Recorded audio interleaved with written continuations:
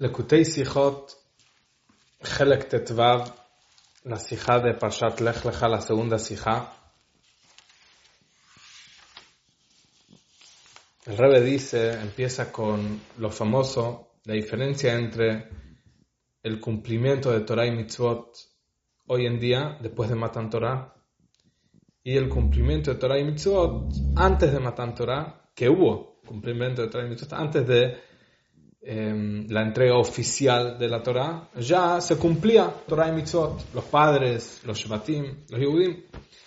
En ese entonces, Abraham, Yitzhak, Jacob, Shvatim, en Mitzrayim, Shevet Levi, famoso. Pero hay una diferencia entre ese cumplimiento de Torah y Mitzvot y nuestro, después de Matan Torah, que ellos no llegaron a la esencia de la Torah. Ellos llegaron a lo máximo que la creación puede llegar. Porque Dios no se reveló de una forma infinita. No hubo esa entrega oficial de la Torah. Por eso todo lo que ellos llegaron es lo máximo que uno puede llegar con su propio trabajo. Pero no a la esencia infinita de la Torah. No hubo acceso a eso. Y por eso el Rambam dice que las mitzvot que hoy hacemos es solamente porque Hashem ordenó. Hacemos Brit Milá no por Abraham Avinu, porque Hashem nos dijo en Matan Torah. No comemos un pedazo de un animal cuando el animal todavía está vivo, no porque Hashem se lo dijo a Noach, sino porque Hashem lo dijo en Matan Torah a nosotros. Nuestra Torah y Mitzvot es otra cosa. Es infinito. Es la esencia. Pero según eso, la pregunta es, entonces, ¿por qué en la Torah me contás sobre ellos? La Torah no es un libro de historia. La Torah es un libro que me dice a mí, después de Matan Torah, qué hacer y qué no hacer. Y al ser que mi Torah y Mitzvot no tiene nada que ver con Torah y Mitzvot de ellos, ¿por qué me contás a mí lo que ellos cumplieron? No me cambia.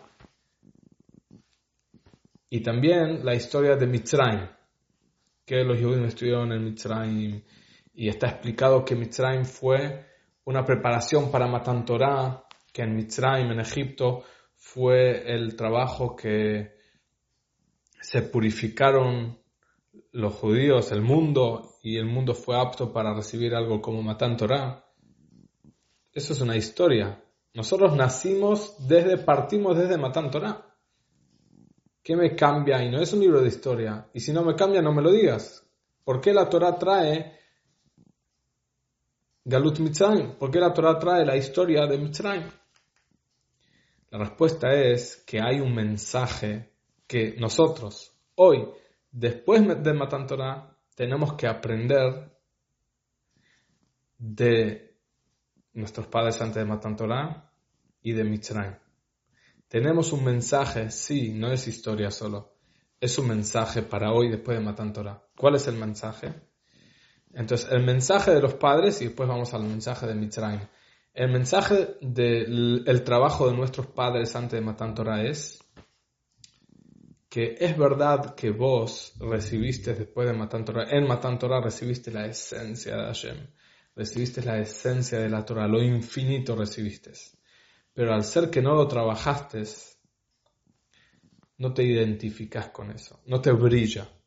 No lo trabajaste, no es tuyo, heredaste algo gigante, es un regalo de arriba. No es algo que vos te identificás. Y por eso te cuentan que antes de Matan Torah hay un concepto de trabajo. Que eso es lo que nuestros padres hicieron. Hicieron el máximo trabajo que la creación puede hacer. Para decirte, vos también, hoy en día, después de Matan Torah, querés llegar a unificarte con la Torah. Que la Torah te brille. Y no solo que recibiste algo, pero no te identificás con lo que recibiste. Tenés que hacer lo máximo tuyo. Así como en la historia general que hubo primero padres que hicieron Torah y Mitzvot, hicieron lo máximo que la creación puede llegar. Y después, recién después, se pudo haber el tema de Matan Torah. Lo mismo vos, después de Matan Torah. Sabés lo que para ser apto a Matan Torah de una forma para que tu Torah se identifique con vos y que te brille, tenés que esforzarte y hacer lo que vos podés de una forma máxima. O sea que aunque sea que en Matan Torah Kadosh Baruj Hu te dio todo, después de Matan Torah el que estudia, Kadosh Baruj Hu está estudiando frente a él, pero te brilla, te identificás con eso, te querés identificar, tenés que empezar de vos mismo, tenés que trabajar, esforzarte, llegarlo con tus propias fuerzas. Eso es lo que dicen los Jajamim. Leolam ilmad adam shelo lishma, shemitoch shelo lishma ba lishma. Siempre uno tiene que estudiar, aunque no está en el nivel que estudia Torah por Torah. Estudia Torah porque tiene otras cosas que gana, tiene ganancias de costado si estudia Torah. Una persona así, ¿tiene que estudiar o tiene que esperar a que esté en el nivel de estudiar Torah en serio por la Torah? Los Jajamim dicen, aunque estás en un nivel bajo, que estudias Torah por otras conveniencias, todavía estudia, porque algún día vas a llegar a un nivel más alto. Pero según lo que explicamos, este dicho de los Jajamim recibe una profundidad increíble. La profundidad es, no estamos hablando de una persona que, bueno, le damos una oferta, todavía no está en un nivel alto. Ese es el camino que tiene que ser. No es bueno, es un problema, dale una oferta. No es una oferta, es un camino. Una persona tiene que estudiar Torah Shelo Lishma. Leolam, siempre, este es el camino. Una persona tiene que estudiar Torah de su propio lugar, de su propio nivel donde él está. Y desde ahí, parte desde ahí, y ahí va a llegar a Matan Torah. Antes de Matan Torah hay un trabajo, hay padres que trabajaron. Ese es el mensaje que nos da. Así también un chico que estudia en la escuela. Y estudia que Hashem tiene una mano grande y nos sacó de Mitzrayim con su Biyad Hazaká. Y se imagina una mano gigante de Dios. ¿Qué se imagina en la cabeza? ¿Cómo podemos enseñar a un chico el pasuk en la Torah? Biyad Hazaká, mano fuerte. ¿Qué se va a imaginar? ¿A Dios con mano fuerte?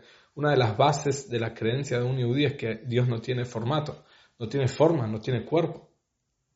¿Cómo enseñas eso a un chico? Y no podés enseñar otras cosas. El Humash, se empieza de ahí. ¿Qué haces? La respuesta es que no es ningún problema. El chico entiende que cuando una persona es fuerte, no es por la carne. La carne no es la fuerte. El hueso. Es la fuerza. Entiende que hay una vitalidad, hay un espíritu. Solo que, bueno, se lo rebajás a su nivel. Pero no es un problema con la creencia. Es un nivel bajo. Él ya ahí entiende que se está tratando de un Dios más allá. Y de ahí va creciendo. Entonces, así como fue en la historia que primero se empezó de abajo, de los padres, y ahí se llegó a Matan Torah. Así también una persona misma, antes que Matan Torah, para que internalizar, para que esa Torah sea parte mía, tengo que Shelo Lishma, tengo que estudiarlo con mis fuerzas. Donde estoy yo. El chico empieza desde abajo, el chico en edad o el chico en cabeza, no importa. Uno tiene que empezar desde abajo, uno tiene que empezar con sus fuerzas. Y ahí va subiendo. Y la Torah hizo el mismo camino, la Torah también es así. Se fue rebajando, bajando. Por eso tanto la Torah va bajando y tanto nosotros que estamos abajo vamos subiendo. Ese es el mensaje que recibimos de nuestros padres antes de Matan Torah. Trabajo, esfuerzo que uno hace. Que eso no está en Matan Torah. En Matan Torah, Hashem vino y dio la Torah. El de abajo estaba listo. Después que Hashem se terminó el show en Har Sinai, Bimsho Hayovel, Hema Yalu Bar. Terminó Matan Torah, podían subir en Har Sinai. Se terminó. Fue un boom. Fue de arriba. La Torah nos cuenta, no como historia, nos cuenta como mensaje. No te olvides, antes de Torah hay esfuerzo a llegar a eso. Prepárate, trabaja con vos mismo para que te unifiques con esa Torah que ya recibiste, ya estás después de Matan Torah, pero no te olvides del trabajo de los padres. Eso es número 1. Número 2 está el mensaje de la historia de Mitzrayim. En Mitzrayim no solo es una historia que nuestros antepasados pasaron una purificación para llegar a Matan Torah, es también un mensaje que nosotros tenemos que hacer para unirnos con esa Torá. Uno, después que ya entendió el mensaje de los padres, dice, bueno, entonces, ¿cuál es la idea de los padres? Es trabajar y hacer lo máximo de la creación, y ahí llego a Matan Torá. Viene la Torá y te cuenta, hay algo más, que es Mitzrayim, esfuerzo contra tu naturaleza. Hace algo contra tu naturaleza y ahí vas a llegar a Matan Torá. ¿Por qué? Porque si querés llegar a lo infinito de Hashem, no alcanza con hacer lo máximo tuyo y ahí va a llegar el infinito. Haces lo máximo tuyo, pero ahí hace algo infinito. Para llegar a lo infinito, hace algo infinito. ¿Cómo hago algo infinito si yo soy parte de la creación? Haz algo contra tu naturaleza. Está tu naturaleza y en eso hiciste lo máximo. Y después haces algo más contra tu naturaleza. Donde vimos ese concepto en Mitzrayim, que es contra la naturaleza. Uno de los mefarshim, de los comentarios, dicen que fue tanto el trabajo duro de Mitzrayim que cambiaron y dieron trabajos que les corresponde a hombres, le dieron a mujeres. Trabajo que corresponde a las mujeres, le dieron a los hombres. Es lo peor. Aunque el trabajo por ahí podía ser fácil, le dieron a los hombres coser. Lo pusieron a los hombres en la cocina. Bueno, no sé, hay algunos que cocinan, pero... Y a las mujeres le dijeron, vayan a hacer trabajo, business, no sé, vayan afuera, no sé. Sí, lo que pertenece, lo que corresponde a los hombres, se lo dieron a las mujeres.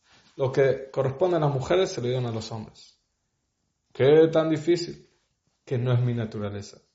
El hombre no está para coser. Digamos que coser, para no entrar, digamos que coser es para mujeres. Si le das al hombre a coser, lo sacaste de su naturaleza. Le hiciste hacer algo contra todo su ser. Esa era la idea de Mitzrayim. ¿Y por qué nos cuentan Mitzrayim? El mensaje es, hace algo contra tu ser. Cuando vos vas más allá de tu naturaleza, llegas al más allá, llegas a ser receptor de lo infinito de la Torá. Y con eso podemos entender una historia con el Alter Rebbe, que una vez le quiso dar al Tzemach Tzedek, a su nieto, un regalo muy alto en nivel de Torá. El Tzemach Tzedek dijo, no quiero ese regalo, quiero esforzarme solo. Cuando el Tzemach Tzedek creció, estudió más, dijo, ay, qué lástima ese regalo. Quiero ese regalo. Porque siempre puedes crecer infinito en la Torá. Entonces el Rebbe dice, muy interesante, parece ser a primera vista que el Tzemach Tzedek era, ¿cómo decirlo?, menos inteligente y rechazó el regalo, y cuando se hizo más inteligente entendió que siempre hay más. Entonces, ¿por qué no recibí ese regalo? Qué lástima, me arrepiento. Porque se hizo más inteligente. Dice el Rebbe, no. Usted ya era inteligente y sabía todo, y no se arrepintió del hecho que no recibió el regalo. Sí, ¿no? ¿Qué pasó? ¿Por qué al principio no recibió el regalo y después dijo, uy, ¿qué quiere el regalo? Muy simple. Al principio no sintió que se esforzó, que hizo el Yetziat Mitzrayim, que pasó el Galut Mitzrayim, que se esforzó para Matan Torah, que se esforzó para recibir ese regalo del abuelo, del Alter Rebbe. Y por eso dijo, no estoy listo. ¿Y qué pasó después? Y pasaron años, que en esos años se esforzó en Torah y llegó a ser receptor de ese regalo. Y por eso en ese momento quiso recibir el regalo. Y ese es el mensaje de Galut Mitzrayim. ¿Por qué nos cuentan Galut Mitzrayim? Para nosotros, después de Matan Torah, que sepamos que si queremos que la Torah se unifique con nosotros, que nos brille, no solo como recibí algo y no sé qué es. Necesito dos cosas. La historia de los padres y la historia de Mitzrayim. La historia de los padres a decir, tenés que hacer tu máxima fuerza que vos podés. Y Mitzrayim quiere decir, más todavía, hace algo contra tu limitación y con eso vas a ser apto a que te brille Matan Torah.